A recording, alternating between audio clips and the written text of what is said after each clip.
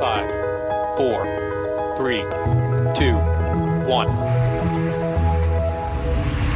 Lift off of the Falcon 9.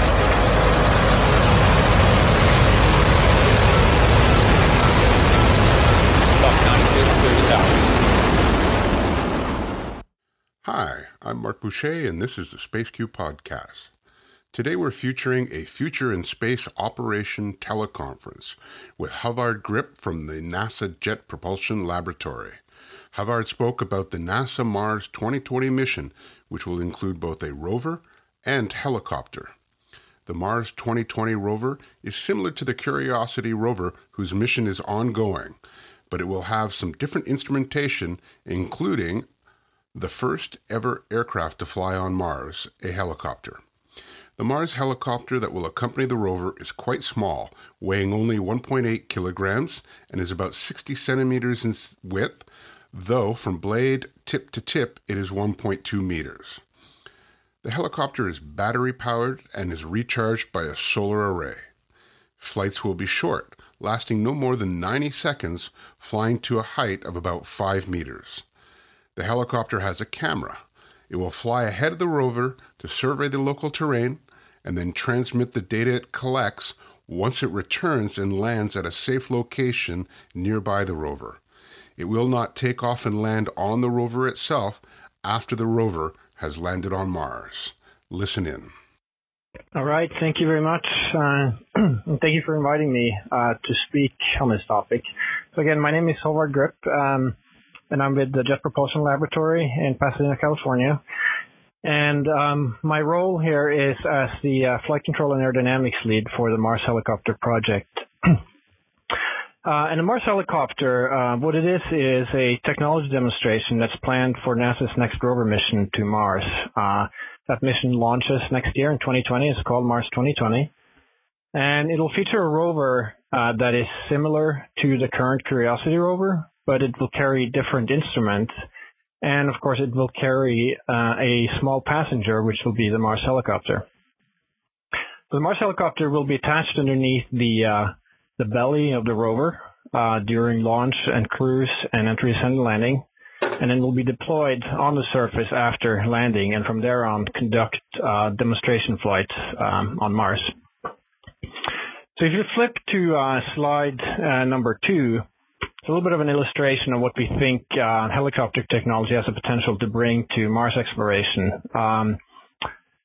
Currently, we have exploration capabilities on Mars that include orbiters that can take large aerial imagery from high altitudes of the Martian surface.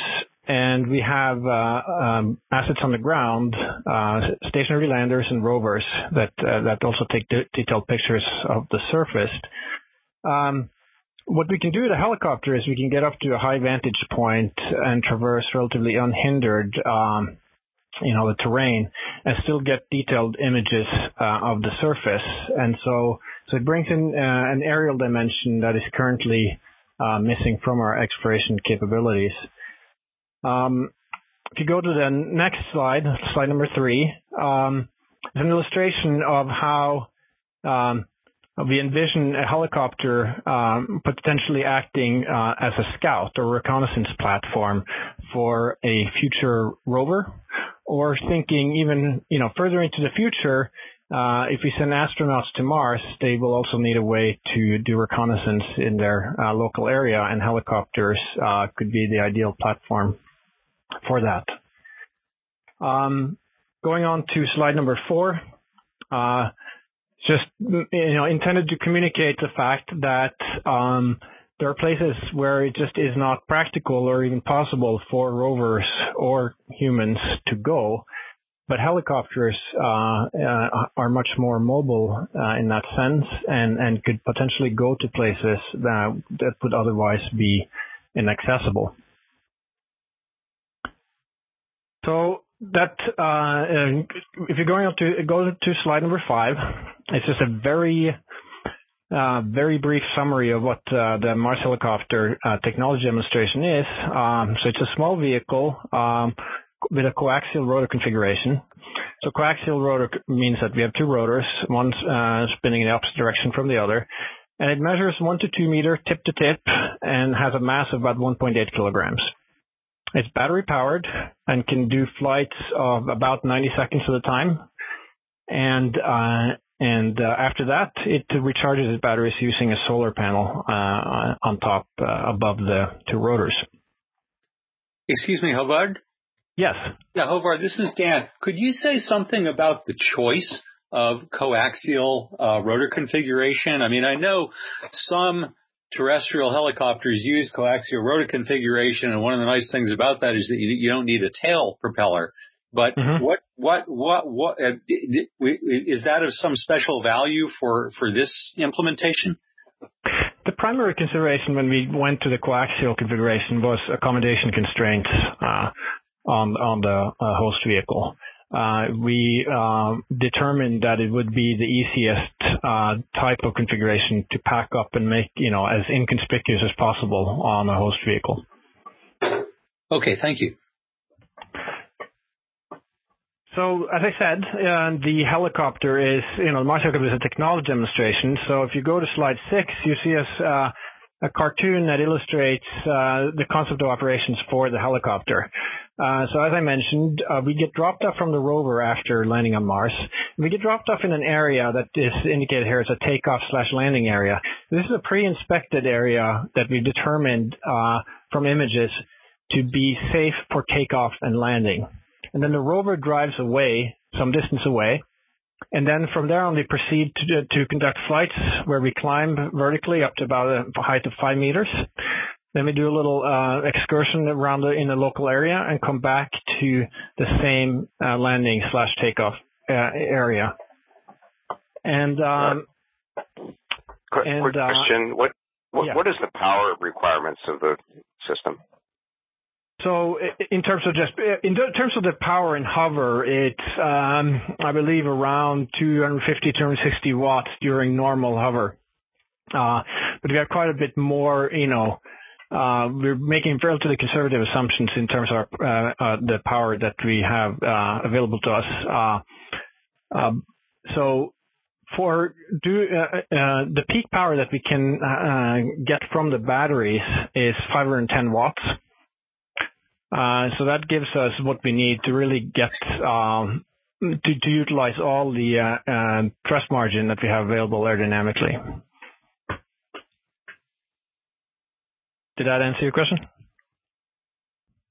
Yes, thank you. Yeah. Now, on some of the later flights, we may also go to a new landing site if we've determined from images that it's safe to land there. So one of the things about this being a technology demonstration, because we're not there to perform, so to say, a useful task for the Mars 2020 mission, we're there to demonstrate that the technology is here and ready to be deployed on Mars. What we have not included here is landing hazard avoidance, which would be possible to do with the kinds of sensors that we have on the helicopter, but we did not develop that technology for this mission. Instead, we rely on landing and taking off in areas that we know to be safe.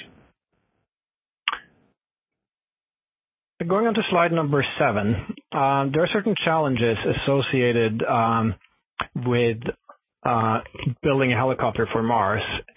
And some of them are, the same kinds of challenges that are faced by pretty much any space mission. Things like withstanding high launch loads, vacuum compatibility, dealing with temperature extremes, planetary protection requirements in our case because we're going to Mars, radiation, which have the potential to upset electronics on the vehicle. Also in our case, we need to navigate while we're flying, and we have to deal with the fact that we don't have any global navigation aids like GPS or a strong magnetic field to help us navigate. We have a large communication time lag with Earth, which means that everything during these short flights need to happen autonomously on the vehicle. So all of those are real challenges, but what really stands out when it comes to flying a helicopter on Mars is the role of the atmosphere. So obviously a helicopter needs atmosphere to fly, But on Mars, we have a CO2-based atmosphere that has a density of only about 1 to 2% of the density on Earth. So it's very thin. And so that really stands out, among these challenges. Now, we do have the benefit of having lower gravity on Mars, about 38% of the gravity on Earth. But that still doesn't offset, so to speak, the thrust deficit that we get from the low density. If you go on to slide number 8, it's a sort of a dry slide in a sense, but I wanted to kind of take you through a sort of basic scaling argument, the kind of thing you would do if you're first sitting down to design a helicopter for Mars, just to have a look at kind of what are the fundamental,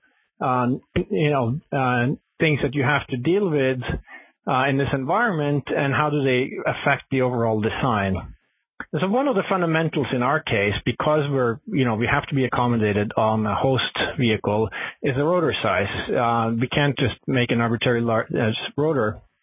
It's limited in size. And so we have a rotor that has a radius of about 60 centimeters, and that's about as large as we can make it. And then we have other fundamental is the density. As I mentioned, is about 1 to 2% of Earth. I'm using 1% on this slide for illustration. And then we have the speed of sound, which is 76% roughly of what it is on Earth. And that, is important for reasons that I'll get to in a second. And then we have gravity, as I mentioned, is 38% of gravity on Earth. And so the reason that the speed of sound matters is because we can't get too close to the speed of sound at the tips of the rotor blades. If we get too close to that, the drag buildup becomes too large. And so we stay at a max tip speed of about 0.6 to 0.7 Mach. So what that means in particular is if you take a given rotor size and you see, well, how fast can I spin this? You can spin about 76% of the speed that you would be able to spin that same rotor on Earth without running into tip Mach number constraints. This affects the thrust because the thrust scales as a square of the rotor speed and in proportion to the density. And so when you put those things together, you see that for a given rotor size, the max thrust that you could get on Mars from that rotor is about 0.6% of what it would be on Earth.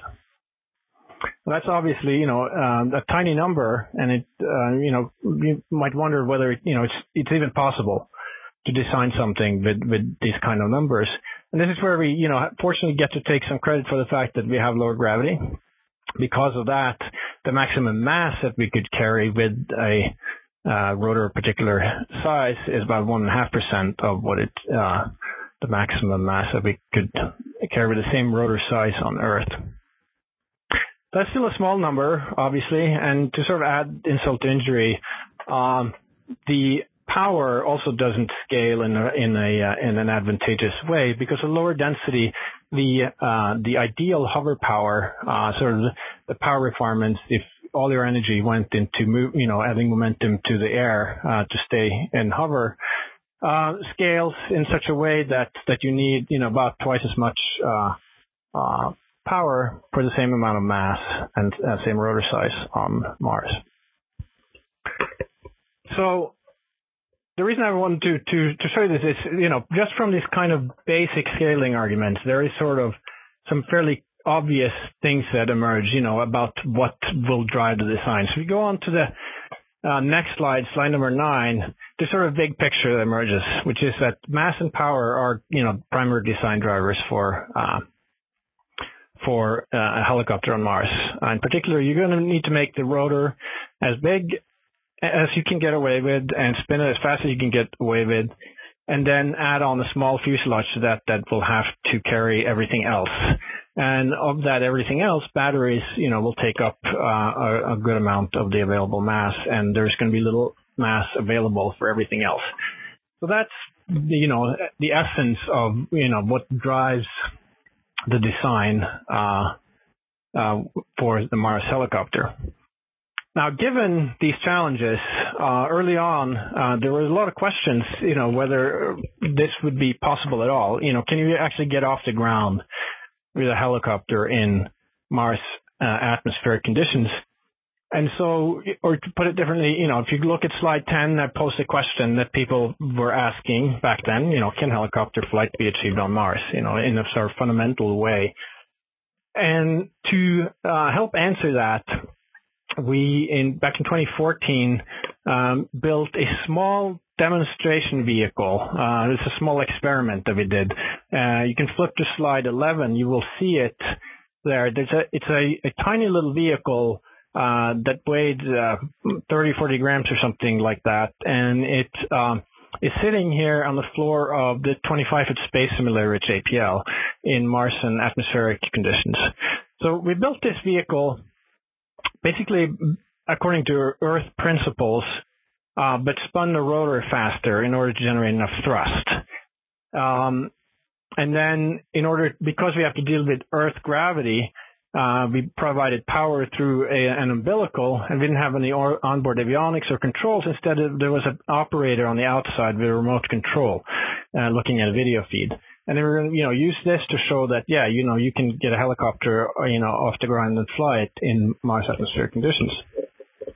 So you can go ahead. This is a video, so if you can go ahead and try to play this, I hope it'll play for everyone. And I won't try to narrate this sort of second by second, but if you are able to play it, what you will see is that the helicopter does indeed come off the ground, but that's, about it, all you can say about it. It's turned out that actually maintaining stable hover was not possible. The operator could not get it under control. And so this was kind of an important lesson learned for us, which is if you're going to build a helicopter for Mars, you need to really design it for Mars. It's not enough to just focus on generating enough thrust. There are other aspects and differences of flying a helicopter in a Mars environment that have to be taken into account. And so going on to slide number 12, the question that I posed earlier was made slightly more precise in the sense of asking, can controlled helicopter flight be achieved on Mars? So that then became sort of the central question that kicked off the next phase of this project, which was an 8-month effort in 2015-2016 to demonstrate controlled flight in Mars atmosphere. And in this case, we decided we're going to do this now with a full-size rotor. We're not going to build, any, 40-gram vehicles anymore. We're going to do this a full-size rotor and demonstrate that we can really fly this thing. And so this effort was now heavily driven by flight dynamics modeling, with sort of the insight that, a helicopter needs to be built not only to give, you enough thrust, but it needs to be built to have the right controllability or handling qualities. And so part of that effort was also do a fair amount of flight dynamics modeling. In particular, we started working on our own flight dynamics model, which is called HeliCap. And this image you see on this slide is actually also a short video that just shows you sort of an early model from that the simulation tool of what we thought the open loop response of the helicopter would be. That would be, is the response of the helicopter without any controls. And that natural response is, for the helicopter to fall down, which it has in common with other helicopters that typically are unstable in open loop. They require control at all times in order to maintain stability. So going on to slide 14, I want to digress just a little bit from the narrative here and just tell you a little bit about how the helicopter is controlled. A lot of small-scale drones, commercial drones that you find are multicopters that are controlled primarily using variable RPM. We don't do that for the Mars helicopter. We maintain constant RPM during flight and instead control the helicopter using variable pitch. What that means is we change the the angle of the blade as it passes through the air, and because we change the angle of the airfoil relative to the to the wind,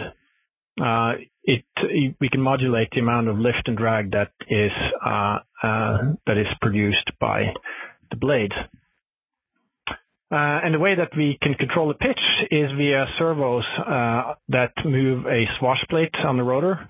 And a swash plate is a mechanical mechanism that basically translates angles in the non-rotating frame of the helicopter into the rotating frame of the blades. So this is a typical mechanism that you find in most full-scale helicopters. And using these servos with the swash plates, we can achieve two types of pitch variation. It's what we call collective control, where we change so to speak, the average blade pitch over a rotation of the rotor, and cyclic control, where we change the blade pitch periodically. That means we can pitch the blade up on one side of the rotor disc and down on the other side of the rotor disc periodically. And what that does is it creates an asymmetric lift over the rotor disc, which we use to get the moments that we need for roll and pitch control. So that was slide 15. I forgot to call that out. Going on to slide 16. The way that we use these degrees of freedom in the controls in the context of a coaxial helicopter like this is roughly as illustrated on this slide. To control the helicopter in the vertical direction, we use the collectives on both rotors in the same direction. That's called symmetric collective. That changes the overall thrust. For rotation about the vertical axis, we use the collectives in opposite directions. That roughly maintains the same level of thrust, but changes the drag on each rotor to create a moment about the vertical axis. And then we use the cyclic inputs to produce moments, roll and pitch moments. And that allows us to tilt the vehicle, which allows us to reorient the thrust vector to give us controllability in the horizontal position.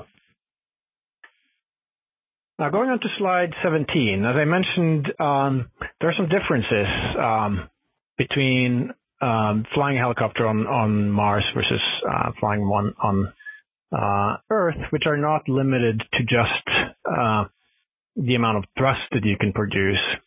And that became clear as we started to really look into the flight dynamics aspect.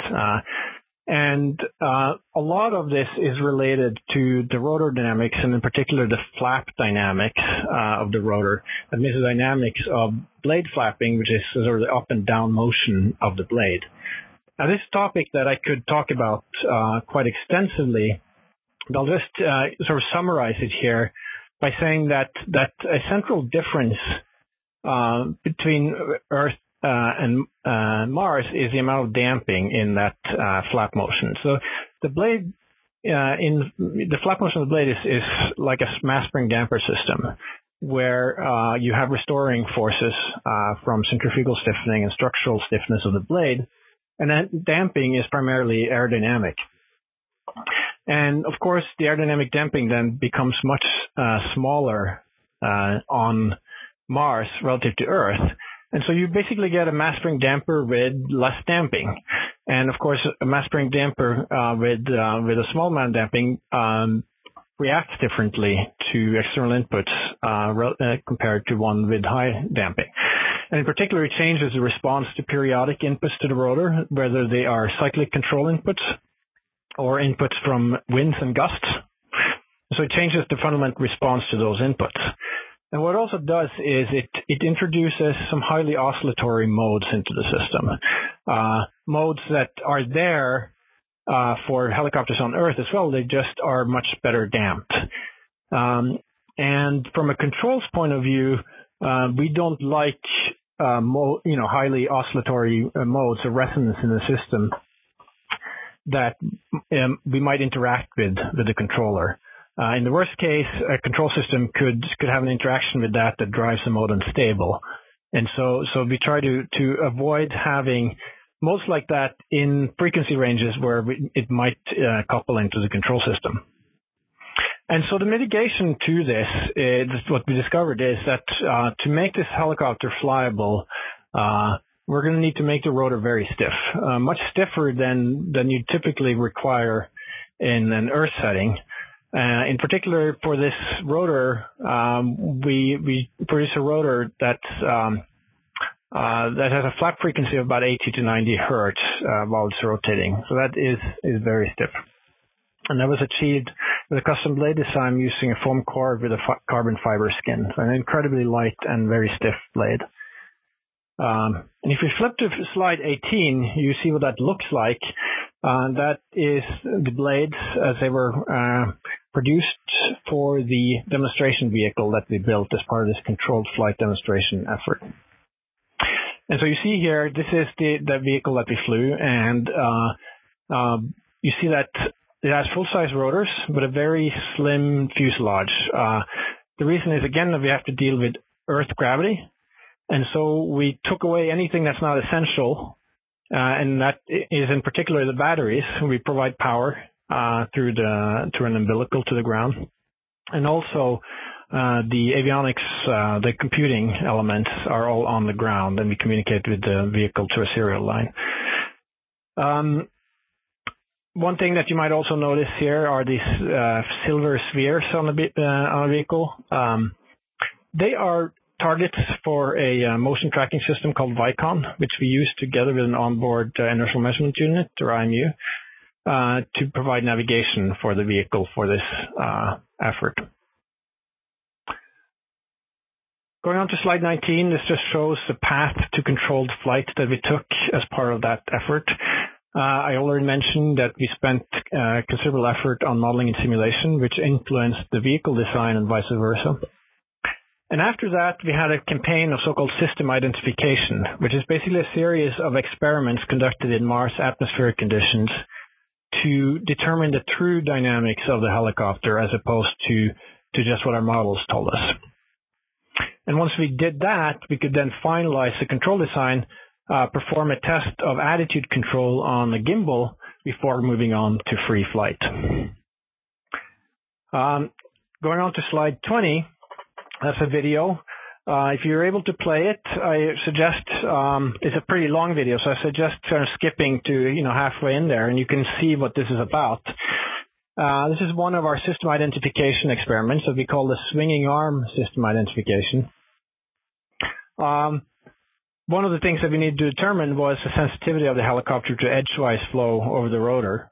And since we didn't have a wind tunnel that we could do that in, and we didn't, what we did was do this sort of poor man's wind tunnel where we swung the helicopter back and forth on an actuated arm. And then we measured the forces and torques in response to that to help us determine that sensitivity. That's an example of one of the experiments as part of the system identification campaign. Going on to slide 21, I suggest playing this with the sound enabled if you can. That's a video of our first free flight. So now we no longer are doing any joysticking or anything from the outside for this helicopter. This is all onboard flight control in this case. The helicopter spins up to 2,600 RPM and then takes off and hovers before landing again. What you'll see is that the helicopter, it sort of wanders off a little bit, and then comes back to the center. And that's a control system. It continuously has to fight disturbances in order to stay centered. And we do have pretty significant disturbances in this environment because we're operating in a closed volume. Even though it's a large vacuum chamber, we move a lot of air around with the rotors when we're spinning them and producing thrust. And that air gets recirculated back and meets the vehicle again as winds and gusts that the vehicle has to fight.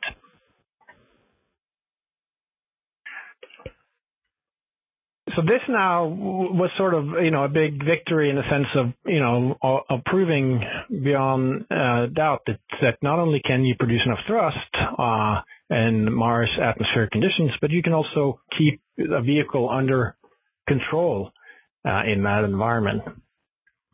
And so that allowed us at that point to to really go forward with a full-fledged flight design. So if you go to slide 22 now, the flight design retained the main features of the demonstration vehicle, certainly in terms of the aerodynamics and the flight controls. But there's a lot more that has to go on the vehicle, to make it ready for Mars flight. In particular, we have to carry our own batteries and solar panel and avionics and sensors and so on. And so it obviously is a heavier vehicle for that reason. And one of the big enabling factors for being able to pack all of the necessary functionality into 1.8 kilogram vehicle is that we heavily leveraged lightweight commercial off-the-shelf technology. So there's a lot of technology that's been developed in recent years. A lot of it aimed towards the cell phone markets and drone markets that we benefited from in this project. We picked those commercial technologies and then selectively qualified them for this particular project by doing tests like thermal cycling and radiation testing on the components. I've got a question. This is Harley, and maybe you'll be getting into this. It's a nice little graphic. The sensors and cameras. Is that the science package, or are those sensors / cameras for navigation, orientations on, or both? Mostly so most of them are for navigation, but then we have a high resolution color camera that we're carrying as well that has no role in navigation. It's just for taking pictures. And that's sort of, so to speak, the payload here. That's what we take pictures, pretty pictures and send them back to Earth. Okay. Got it. Thank you. Okay. So, yeah, the graphic here shows, certain main components of the system, the rotor system, the landing system, the fuselage, which contains the batteries and the sensors and cameras and the avionics. And then we have a solar panel on top and then the telecom antenna on top of that again. Going to slide 23, I'm going to just say a little bit about some of these various systems. So the rotor system has two rotors that are pretty much the same. They both have collective control, cyclic control, collective from -4.5 to 17.5 degrees and cyclic from -10 to +10. The main material is carbon fiber composites for weight and strength. And then the servos that move the swatch plates are brushed servo motors using Maxon parts. And then we have some custom brushless propulsion motors with co-located drive electronics. So these are 46-pole hand-wound motors with square copper wire that are quite impressive in their own right. Going on to slide 24, which is about the landing gear. When we're stowed on the... Okay, I thought I heard a question there, but if there isn't one, I'll keep going. The landing gear, when we are stowed on the rover, the landing gears, the landing legs have to be folded in order to make it fit. And so they have the necessary mechanisms for that, a deployment hinge with a latch, and that's deployed as part of the overall deployment sequence after landing. The main material, again, is lightweight carbon fiber, and then we have a titanium flexor near the shoulders to give the legs flexibility when we land to soften the impact during landing. And parallel with that, we also have an aluminum damping flexor. And so the reason that's there is if you come down and you land at a relatively high vertical velocity, that damper deforms slightly and absorbs some of the energy of the helicopter. And that helps us land safely at vertical contact velocities of up to about 2 meters per second. And that sort of then, puts a requirement on the control system to deliver the helicopter at velocities below that. And of course, we also have requirements on horizontal velocity and roll and pitch rates and so on. Going on to slide 25, the avionics and communications are made up of COTS parts selected for thermal and radiation tolerance with some custom mitigations in some places. The computing consists of multiple different elements. There's a central FPGA that's radiation tolerant that acts as a kind of switchboard with all the I/O to the sensors and the actuators. And it connects to the other computing elements. In particular, we have what we call a flight computer that's made up of two microcontrollers. There are two of them because one is effectively kept warm and waiting in the wings to take over if the primary microcontroller has a fault. And the reason we can detect that a fault occurs on the primary one is because it has something called a dual lockstep error detection. What that means is that internally it has two cores that are driven in parallel, and then then there's a cycle-by-cycle detection of the outputs to make sure that they're always in agreement. And so if there is a single event upset of that part, the likelihood is that there will be disagreement between those two cores, and the flag will be set to allow us to then hand control over to the secondary. So that flight computer it contains all of the most essential low-level controls necessary to kind of keep the helicopter right side up and keep flying it. But it doesn't have enough horsepower to do everything. In particular, there's one aspect of this that requires a lot of computing throughput, and that is navigation, which I'll talk about in a moment, but it's based on visual feature detection and tracking. So we process a large amount of image data on the fly, and so we need more computing throughput for that. And so for that, we have another commercial part, a Snapdragon flight processor, which is a Linux-based system on a CPU, a quad-core CPU with 2.26 gigahertz clock frequency. So this is quite a powerful system, and we use that for navigation and other high-level functionality. And should that computer go down, the flight computer on the microcontroller, has the ability to fly the helicopter for a limited period of time without getting updates from the nav computer, and so it can then execute an emergency landing if necessary. Håvard? Yes. Yeah, let me ask a question here. I'm interested in the comm system. Now, the comm we're talking about, the 802.15, this is to the rover, correct? Yeah, so we have basically a two-node network. So we have a counterpart base station on the rover. Okay, well, I guess my question is, if your bit rate is high enough, and if the connection is continuous, you need a lot of smarts on that helicopter for the feature detection and tracking. I guess you're going to talk about that in a little. To what extent can those smarts be on the rover instead? So, you could imagine things like that, right? But you do run into issues of reliability of the communications, for one thing, and the latency inherent in that. And it's challenging enough in a sense to have, these different compute elements on the helicopter, having to separate the navigation functionality from the lower level flight control functionality, and dealing with the fact that in this case, we have an asynchronous communication, and it's a non-real-time Linux operating system on the nav computer, and just the challenges that come with that are in a sense enough. Having it live on the rover, although you could certainly imagine something like that, I think it does. It would pose a whole new set of challenges. Okay, yeah, I guess I'm just thinking that on the rover, you've got lots more power.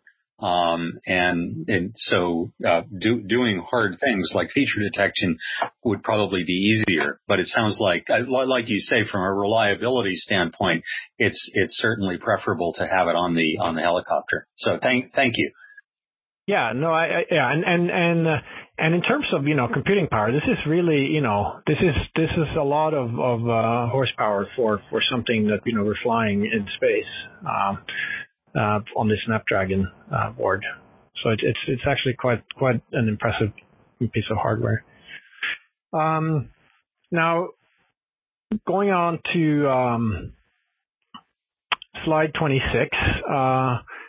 So on the power, energy, and thermal, so we have a solar panel that's called an inverted metamorphic quadruple junction, solar cells. I'm not an expert on solar cells, so I'm not sure I can explain to you what that really means. But it was built especially for the Mars helicopter by Solero, and it's tuned for the light spectrum on Mars for our purposes.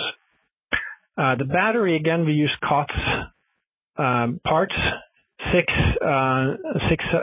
Sony cells, lithium-ion battery cells. As I mentioned before in response to one of the questions, it can provide a peak power of 510 watts if we need that during flight. On the thermal side, it's important to keep certain parts of the helicopter warm, especially during the nights on Mars, where temperatures can get down to like -90 or -100 degrees Celsius. And so in particular, we need to keep the batteries warm and the various electronics and sensors. And so we do that using survival heaters within this fuselage underneath the rotor. And that fuselage is insulated with a CO2 gas gap of about 30 millimeters. Now going on to slide 27, this shows how the electronics on the helicopter are organized. So if you take away the outer shell of the fuselage, inside you'll see that we have the battery pack at the center. And around there's a cube where 5 sides are made up of printed circuit boards with the various electronics of the vehicle. So those 5 PCBs host the battery interface board that contains the battery monitoring circuitry, the helicopter power board that has the voltage regulators for the helicopter. Then there is the FPGA and flight control board, which hosts, of course, the FPGA and the microcontrollers that make up the flight controller, flight control computer, the flight computer. We have a nav carry board, which hosts this Snapdragon navigation computer. And then the telecom board that hosts the commercial chipset implementing the Zigbee communication protocol. On slide 28, you'll see a summary of the sensors on the vehicle. They are also all commercial parts. We have an IMU, this inertial measurement unit, with gyros and accelerometers. That's made by Bosch, and it's a type of thing that you would normally find in a cell phone. I think it weighs about 0.1 grams. And in addition to that, we also have an inclinometer, which is also just like the IMU. It's got MEMS accelerometers inside, but they have better bias stability properties than the ones on the IMU itself. And so we have that there so that we can calibrate out some of the accelerometer bias prior to flight on the IMU. Then we have a laser rangefinder that is a Garmin unit. And we have a navigation camera, and that's a monochrome 640 by 480 camera that looks directly down on the ground. And in addition to that, we have a separate camera that we call a return to Earth camera, which is a high-resolution color camera. Going on to slide 29, the guidance and control for the helicopter is fairly classical in some sense, in terms of the control architecture. Meaning it consists of an outer position loop wrapped around an inner attitude loop. In terms of the guidance, we don't do onboard decision making in terms of where we go with the helicopter.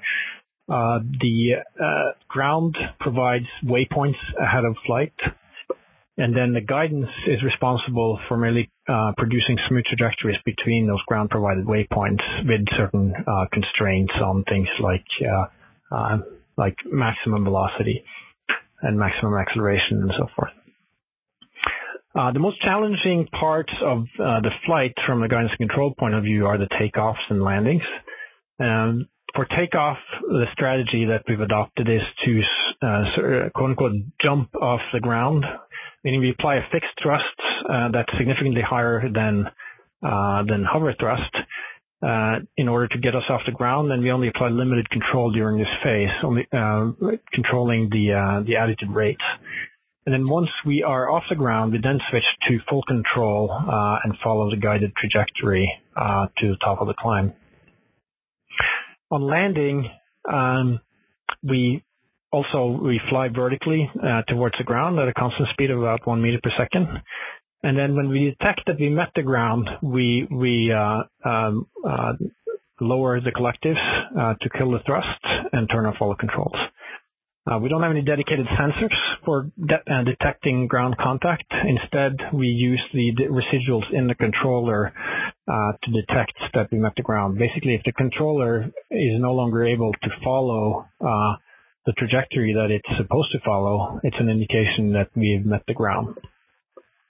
What I didn't mention here, which I think is also relevant, is because we have concerns about dust when we're close to the ground, we don't use the sensors that could be obscured by dust, in particular the camera and the altimeter, when we are about 1 rotor diameter within the ground. Going on to slide 30. As I mentioned before, navigation is based on visual feature detection and tracking. So sort of the high-level summary of that is we detect features in base images or base frames, and then we track those same features in subsequent search frames. And we take those features and we map them down on a ground plane that we assume is known, and that we can measure the distance to using the laser rangefinder. And then we basically look at how the measured feature locations compare to where we predict those same feature locations should be based on the motion of the vehicle from the IMU. And so we have then a residual in terms of the difference between the predicted feature locations and the detected feature locations. And those residuals are used in an extended Kalman filter to correct the estimates of the navigation solution. So this is the framework that does this we call MAVEN, and it was developed here at JPL originally for comet exploration. Let me ask, Håvard, I think you said in one of your previous slides that you do have an IMU on board. That's correct. Mm-hmm. IMU, to some extent, the helicopter knows where it is. How good is that IMU? So the IMU is fairly decent when it comes to propagating attitude. So it could propagate attitude, over the course of the flight and not drift by too many degrees.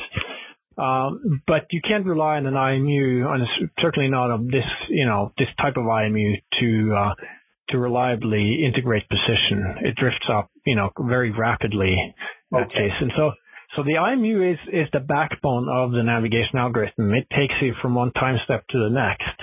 And you can coast on that for limited periods of time, but it needs to be corrected.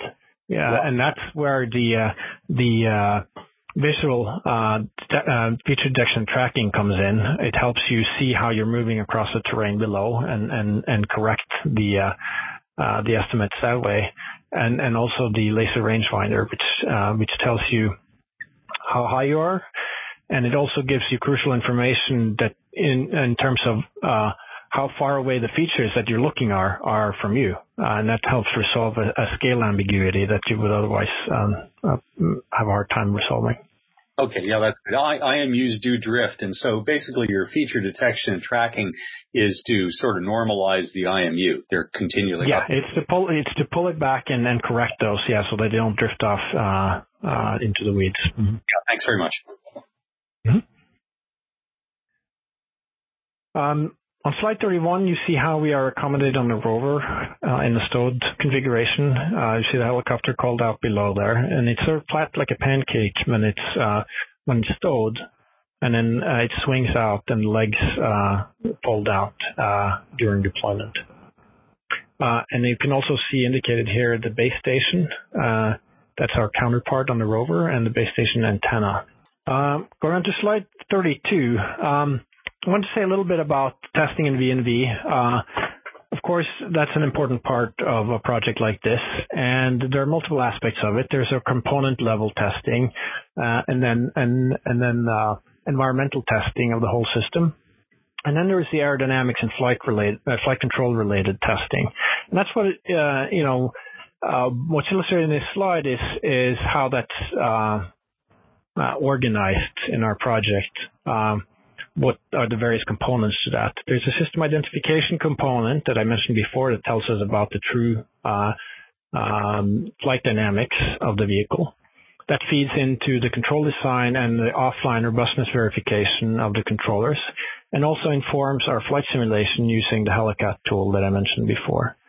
And then you have the closed loop flight testing that we do in a 25-foot space simulator. And in parallel with that, we have testing of the navigation system. And that's not, the most useful place to test that is not in the 25-foot space simulator where we test a lot of the other things, because it doesn't look very, anything like Mars. And so for that, we do testing primarily outdoors on a surrogate platform that carries the helicopter avionics and sensors, or a copy of those. And then also on the bottom right here, you see what we call integrated flight testing, is where we do combine everything just to make sure that everything plays nice together and fly the helicopter using visual inertial navigation in the right environment. So on slide 33, a little bit about system identification. I already touched upon this. There are multiple configurations. There is a sort of fixed on-force torque sensor configuration where we exercise the controls and see force and torques in response. There's a swinging arm and gimbal configurations. And then one of the issues that we had initially was that we had no way to test the helicopter in forward flight.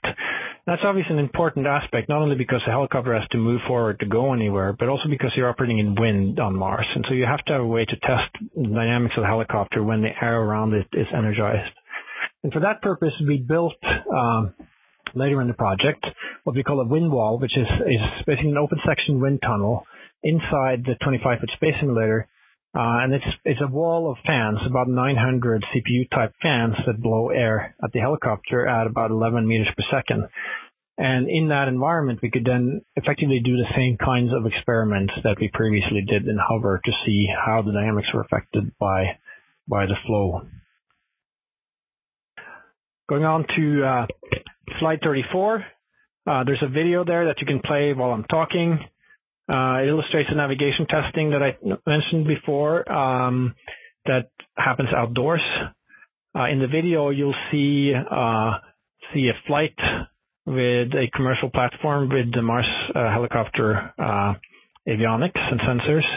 And the green dots indicate features that we detect and then track for a short period of time before we reacquire a new base frame and new features. And on the right of this slide, you'll see some examples of results of the position and velocities that are estimated relative to ground truth. And what's noticeable about this is that we achieve a good velocity estimate with bounded errors, which is very important for maintaining stability of the helicopter. But it's also notable that the position is not inherently bounded because we don't have any absolute landmarks or references here. The position will drift over time, and so the key in our case is that we've designed a system where the drift rate is low enough that by the end of the flight, we're still the error accumulated is not too large for our purposes. The next slide, slide 35, also has a video that you can play while I'm talking. This illustrates the role of the simulation in the testing and VNV process. We do Monte Carlo simulations using the Helicat framework, where we can simulate everything, including sensors and actuators. In the video, you'll see in the bottom right half, or the bottom right you'll see what the view looks like from the navigation camera in the simulation. And that's fed into the flight controls, which are in the loop for the simulation. And we can do Monte Carlos, where we vary the environment and the properties of the helicopter to verify the robustness of the system. On slide 36 is yet another video. If you play it, you'll see an example of the testing of the integrated flight system, where we, and this is one of the later flights that we did with an engineering development model that looks very much like the final flight article. And what's special about this is now we're flying in the Mars atmospheric conditions, but with onboard visual inertial navigation. That's the reason why you see all these captain tape markers on the floor, so that the navigation system has something to look at. And you'll also see in this video the view from the navigation camera, so you see what that has to work with in terms of delivering a navigation solution. And one thing to mention about this is you'll see that there's a string on top of the helicopter. And the reason for that is that this is now a 1.8 kilogram vehicle, so it's not it's too heavy for the helicopter to lift itself in Earth gravity. And so it needs some help. And so the gravity offload system provides effectively a constant force that accounts for the difference between the weight on Earth versus the weight of Mars. That's one of the challenges that we had to resolve when flying these heavier vehicles in the Mars density.